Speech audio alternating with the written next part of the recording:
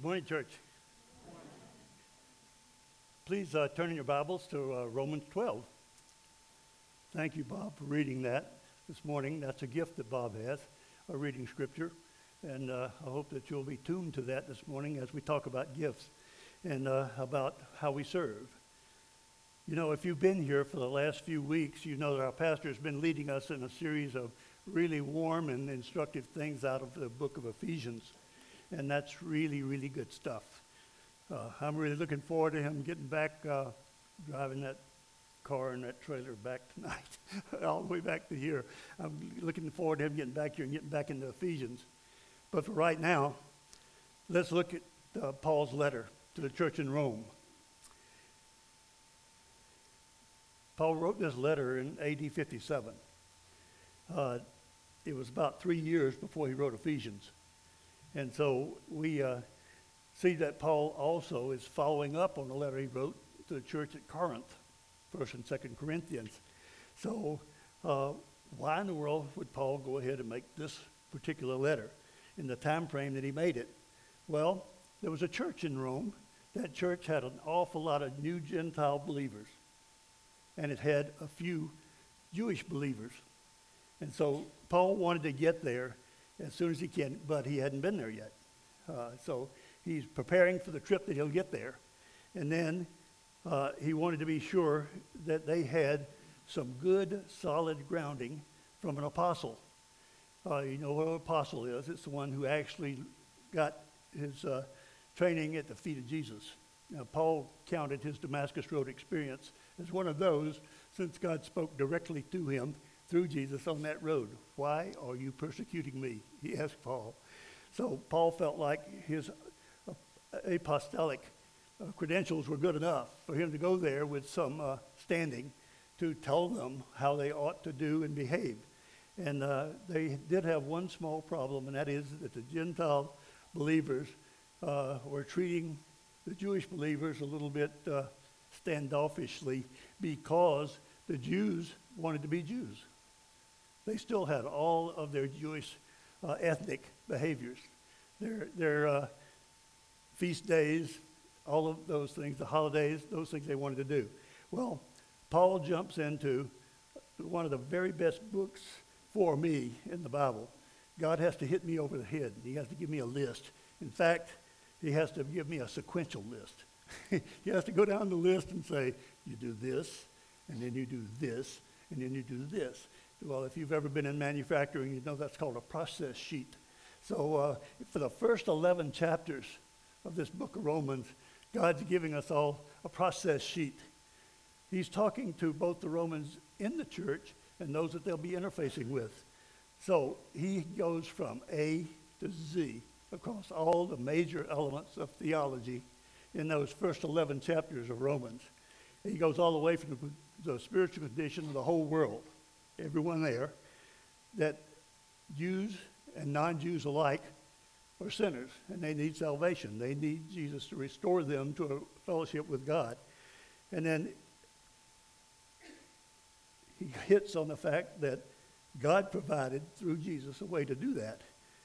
And we receive salvation just through Jesus, but by faith. And then salvation's only the beginning. We have to grow.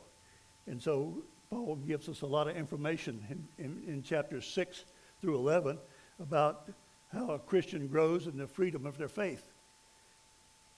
And it's really the basis that he covers heavily on, the fact that the Holy Spirit growing in us is the only way that we can run our lives in accordance with his will. So that ends up 11 chapters.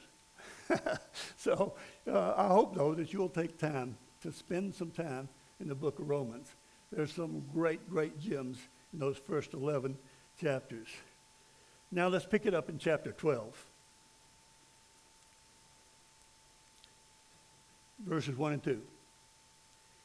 If you don't have a Bible, there should be one under the seat in front of you. If you need that Bible, please take it.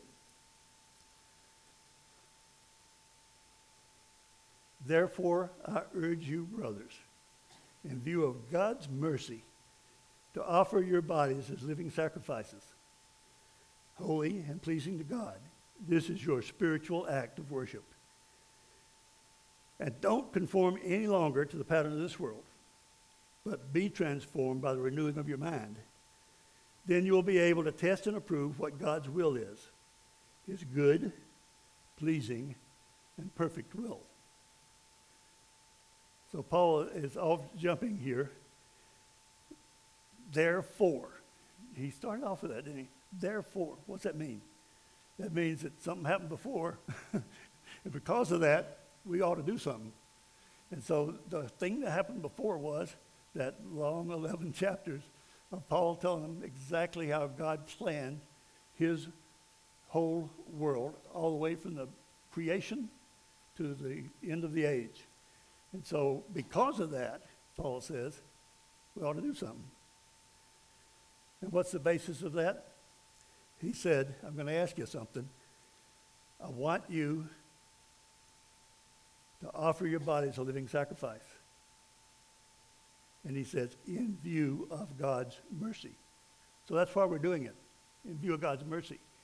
Who among us really deserves God's restoration? You know, it humbles me when I think what God has done for me. Well, based on that, then Paul's appeal to us is because of God's mercy, we ought to live for him. What does that mean? A living sacrifice. A living sacrifice? That sounds a little weird. The Old Testament, especially in the book of Deuteronomy, they go through the whole series of how God made a plan that we should recognize that the wages of sin is death, and that to pay for that, there had to be blood spilt. It started with the Old Testament, where they killed their very best animals out of their flocks, all the best of their work with their hands. They killed those things, and they sacrificed them. They took them to the priest. They laid their hands on them. They said what they were sacrificing them for. They gave them to the priest. The priest killed them, and then they were sacrificed. Did you hear that? He killed them, and then they were sacrificed. And God said, for that time frame in God's plan for man, that sacrifice was a sweet savor to him when it was offered, because it was a forgiveness of the heart that they were asking for with those sacrifices. But now, we don't have a dead sacrifice. God made a change from the old covenant to the new. That covenant is in Jesus Christ and his blood on the cross for you, for me. So that's where we are now. We're in a new covenant. Those Old Testament Jews could never quite foresee, in a personal sense, the forgiveness of their sins because of the blood shed by Jesus on the cross and the indwelling of the Holy Spirit. Two big differences between covenant 1 and 2. So one thing that we want to do is justify that fact in our minds. God, through his mercy, saved me. So what's the reaction to that? Offering your body as a living sacrifice. Well, that sounds pretty nice. What does that really mean? How do you give God a sacrifice? How about this? It expresses itself outwardly, not just inwardly. We don't just say, thank you, God. I know I don't deserve it, but thank you, God, for doing this for me. That's very good, and that's correct, and that's the right place to start. But a living sacrifice expresses itself outwardly, not just by thinking. Okay, it's a whole life activity, whole life worship. Okay, our relationships, our workplace as well as our church place, our choice of companions, everything that we do are under that whole life worship that we should be turning over to God. So we worship God through how we use our time. We worship him how we treat our bodies. I know you saw me limping. The things that we do for others. God wants us to be always to be and then to act. To be and then to act. A holy sacrifice, well-pleasing to God. So what makes it pleasing to God? Well, God looks on the heart. He sees what we think, what we are, and how we react. So we're pleasing to God when we do the things that are written in his how-to manual.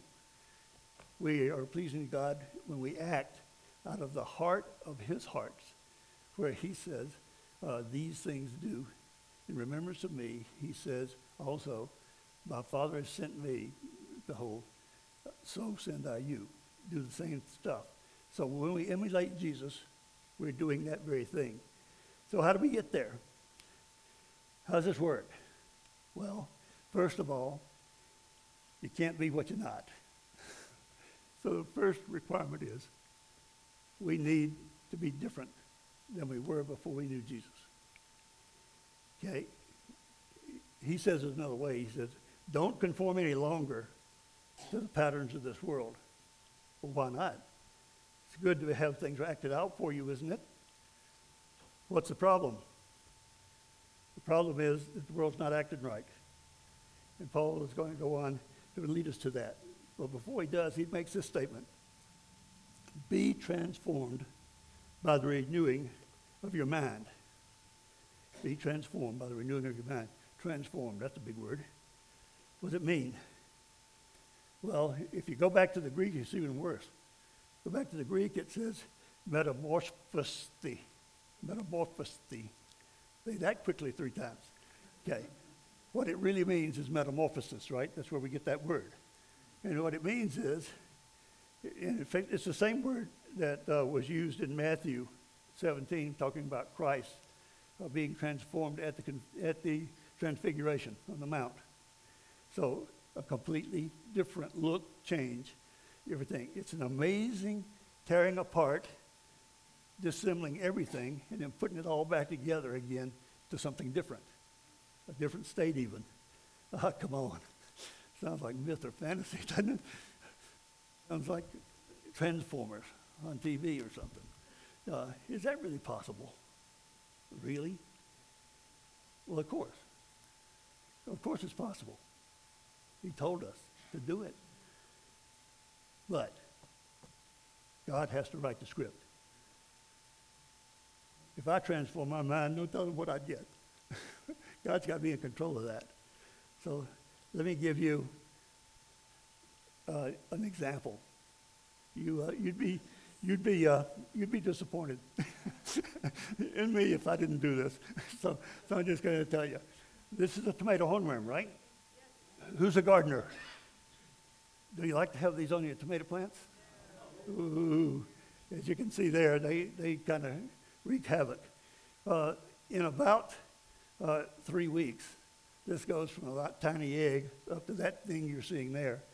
And that thing you're seeing there, if you don't find it, is going to just wipe out several plants, full-size plants, and then it's going to go into the ground. Next.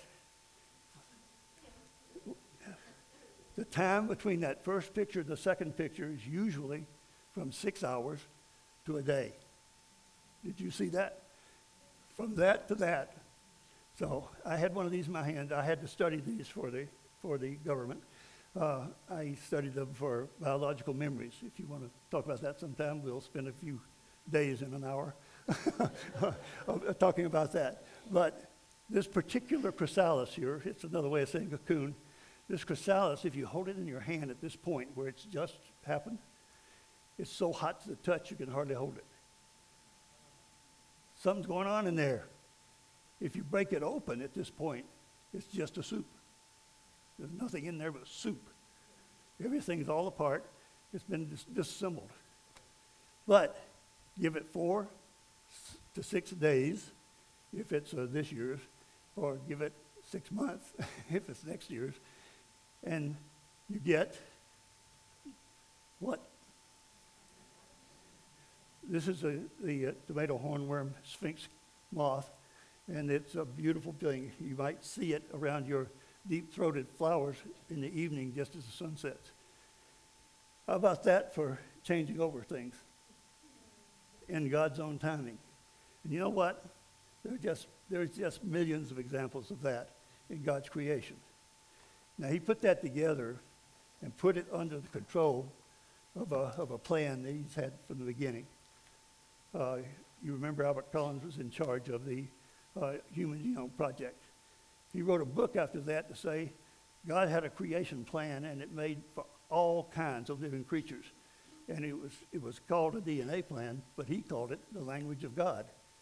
And he did because it had changed everything about that caterpillar to a plan that God had to stage it to each one of these things by his direction, by those plans in that little egg that was laid. We're not quite like that in that God expects us to get some extrasomatic learning, and that is learning from things outside of our body. So he makes it so that we have the essentials in there, but we need mother, dad, and you around to help with all the kids and the raising and all of those things. So we need to renew our minds just like we do it here. Therefore, if any man be in Christ Jesus, he's a new creation. A new creation. I'd say that the difference between that sphinx moth and that caterpillar that doesn't even look like the same thing, does it? Old things have passed away. Behold, all things are new. So how do we do this? This mind transformation? We do it by renewing our minds because our old patterns of thinking weren't godly. Paul covers that really, really well in chapter 1 of Romans, where he just talks about the things that people were doing in their behavior, and God left them over to it. But then later, he sent his son. So we need to renew our minds. What does that mean? Well, a good old song used to say, read your Bible, pray every day. Well, don't pray every day, pray continually every day. Might be a better way to say that. And when you're reading, avoid the bad stuff. There's some really good stuff. Our pastor, you remember, has given us a recommended reading list. That's a good, if you're looking for something to read, check his list. Be discerning. Prove what's good and acceptable. That's what you need to do. Set your mind on what the Spirit wants. Those who live according to the sinful nature have their mind set on what that nature desires. But those who live in accordance with the Spirit, they have their minds on what the Spirit desires. So we're marching to a different drummer, are we not? The Holy Spirit indwelling is all the difference in the world. Good is what we can do after that. It says, be ye not conformed any longer to the patterns of this world, but be ye transformed. Then, and I'll say this, then and only then, you will be able to test and approve what God's will is, his good, pleasing, and perfect will. So where to serve?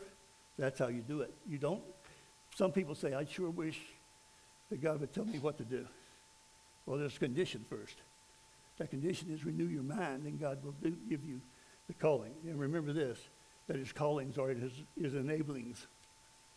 So you don't have to really be able to do everything that God is going to ask you to do, because his callings are his enablings. What comes to mind when I say that? How about some of us that do things that we really weren't made for? Like this. And we find that God, when he calls us, he has a plan over and above. He knew us from the very beginning. He told Jeremiah he made him from the womb for exactly what he was going to use him for. So God knows, even when I don't have a clue. So let me say this to you this morning. As we look at this, looking at living these things, I think of Roy Hughes.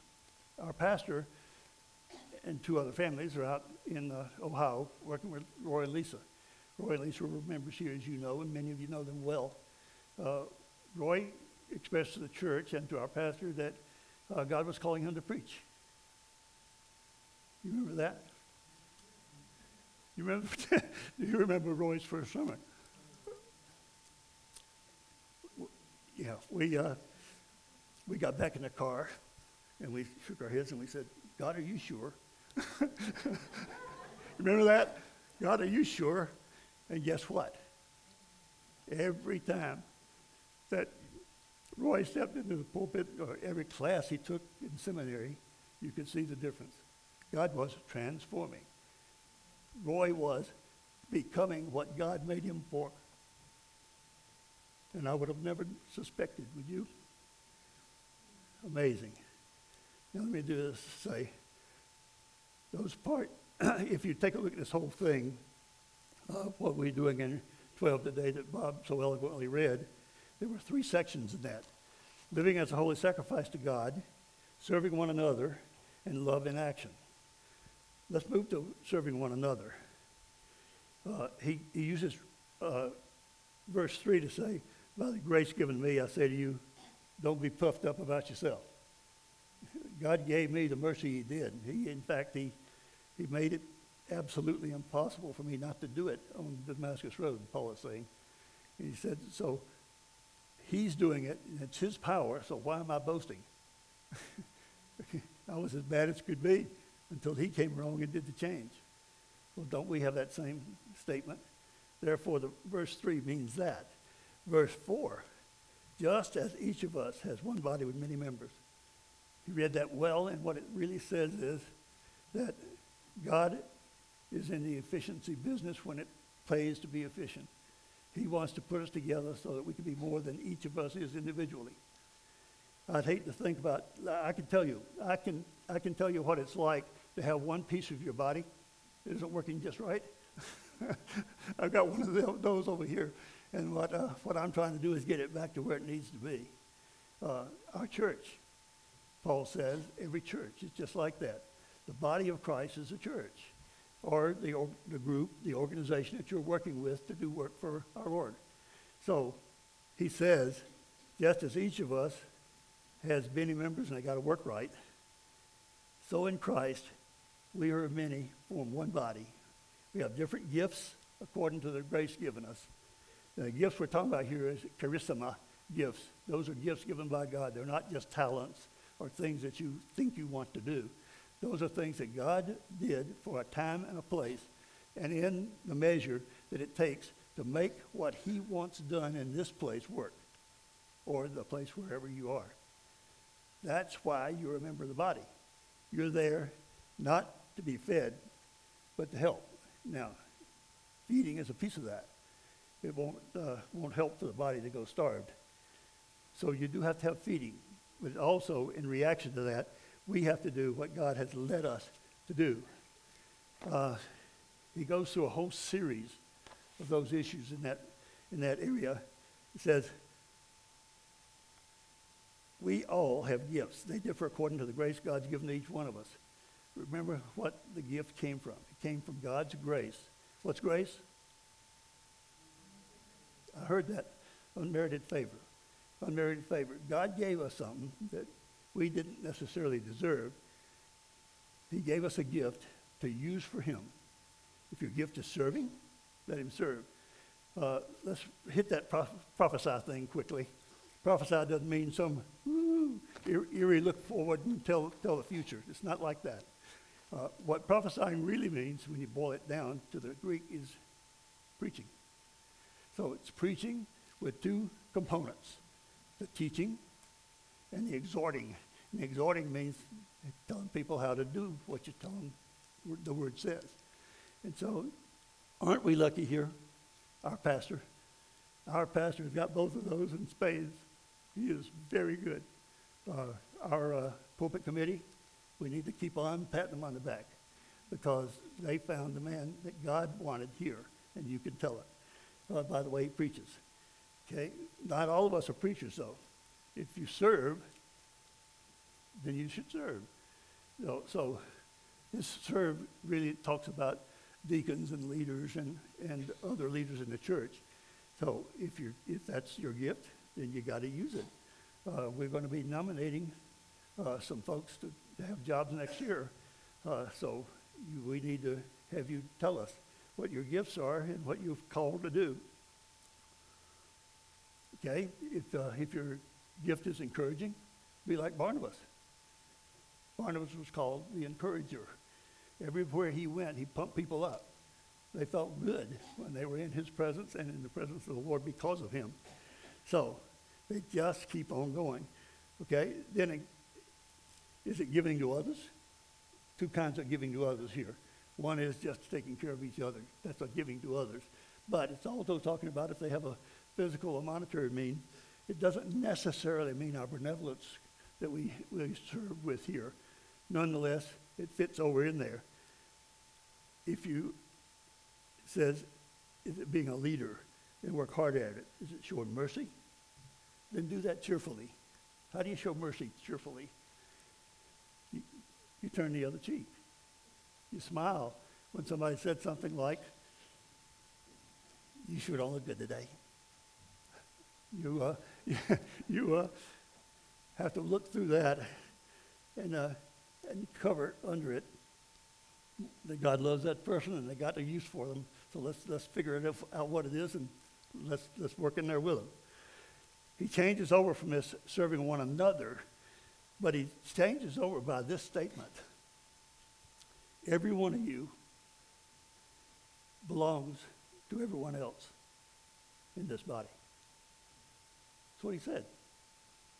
So, Katie, you belong to me, and I belong to you. Boy, you're in trouble. Yeah. So, but that's really what it means. It means we should be thinking about other people just as much as if we were thinking of ourselves. You know, I have eye trouble occasionally. You know, everything I think about is I want to do this and I need to do that and you need to do what I want. So hopefully we'll fix our eye trouble and be able to work with others. The third piece that Paul covered in here was love in action. Love in action. Love has to be honest, has to be true, he says. He says, hate what's evil. Have it in your heart so that there's offense when you see something that you know breaks the laws of God. Others more than yourself. Stay excited. Have you ever had blahs? I'm talking about the spiritual blahs. You ever had those? Hard to get up in the morning in those kind of situations. But God is faithful. God is faithful. We need to push through the blahs and find something that will set the day right. And I'm not necessarily just talking about your cup of coffee, but it does help, for me at least. So, bless those that hurt you. Bless them and don't curse them. Be joyful to those that are joyful. Be sad to those that are sad. Agree with one another and don't be proud about it. Be willing to be a friend to everyone. Everyone, even people who aren't considered important. And don't think that you're better than any other person that God has made. God don't make no junk. It's a sign that I really love that I see on a lot of bumpers, and that's true. God made us in his image. We deserve to love one another in action. Well, that's a bunch of mouthfuls, isn't it? So what do we do with all that? What do we do with it? Not easy. So let me ask you this. If you already know the Lord and you remember this body, you've heard a list there of things you might check up on. How you doing with living a life that renews your mind? That's not something that happens once. It's a continual verb that means always. And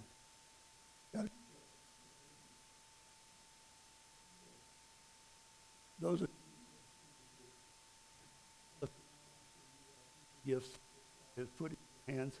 I can see how the love you share and the love that you show so generously. Others, even me. So, gosh, it's got to be great. So, are there things that you aren't doing that are called out here? I know I got a few to work on. How about you? Well, do business with God over there. Did I lose myself? No, I'm good. If you're not a member here, and you think this is a place that you can tolerate to be in with this bunch of folks, if you join us in this location, become a part of this body, I can promise you that we'll incorporate you. We'll try to enrich your lives, and as you enrich our lives as we try to do what God's trying to get us to do here.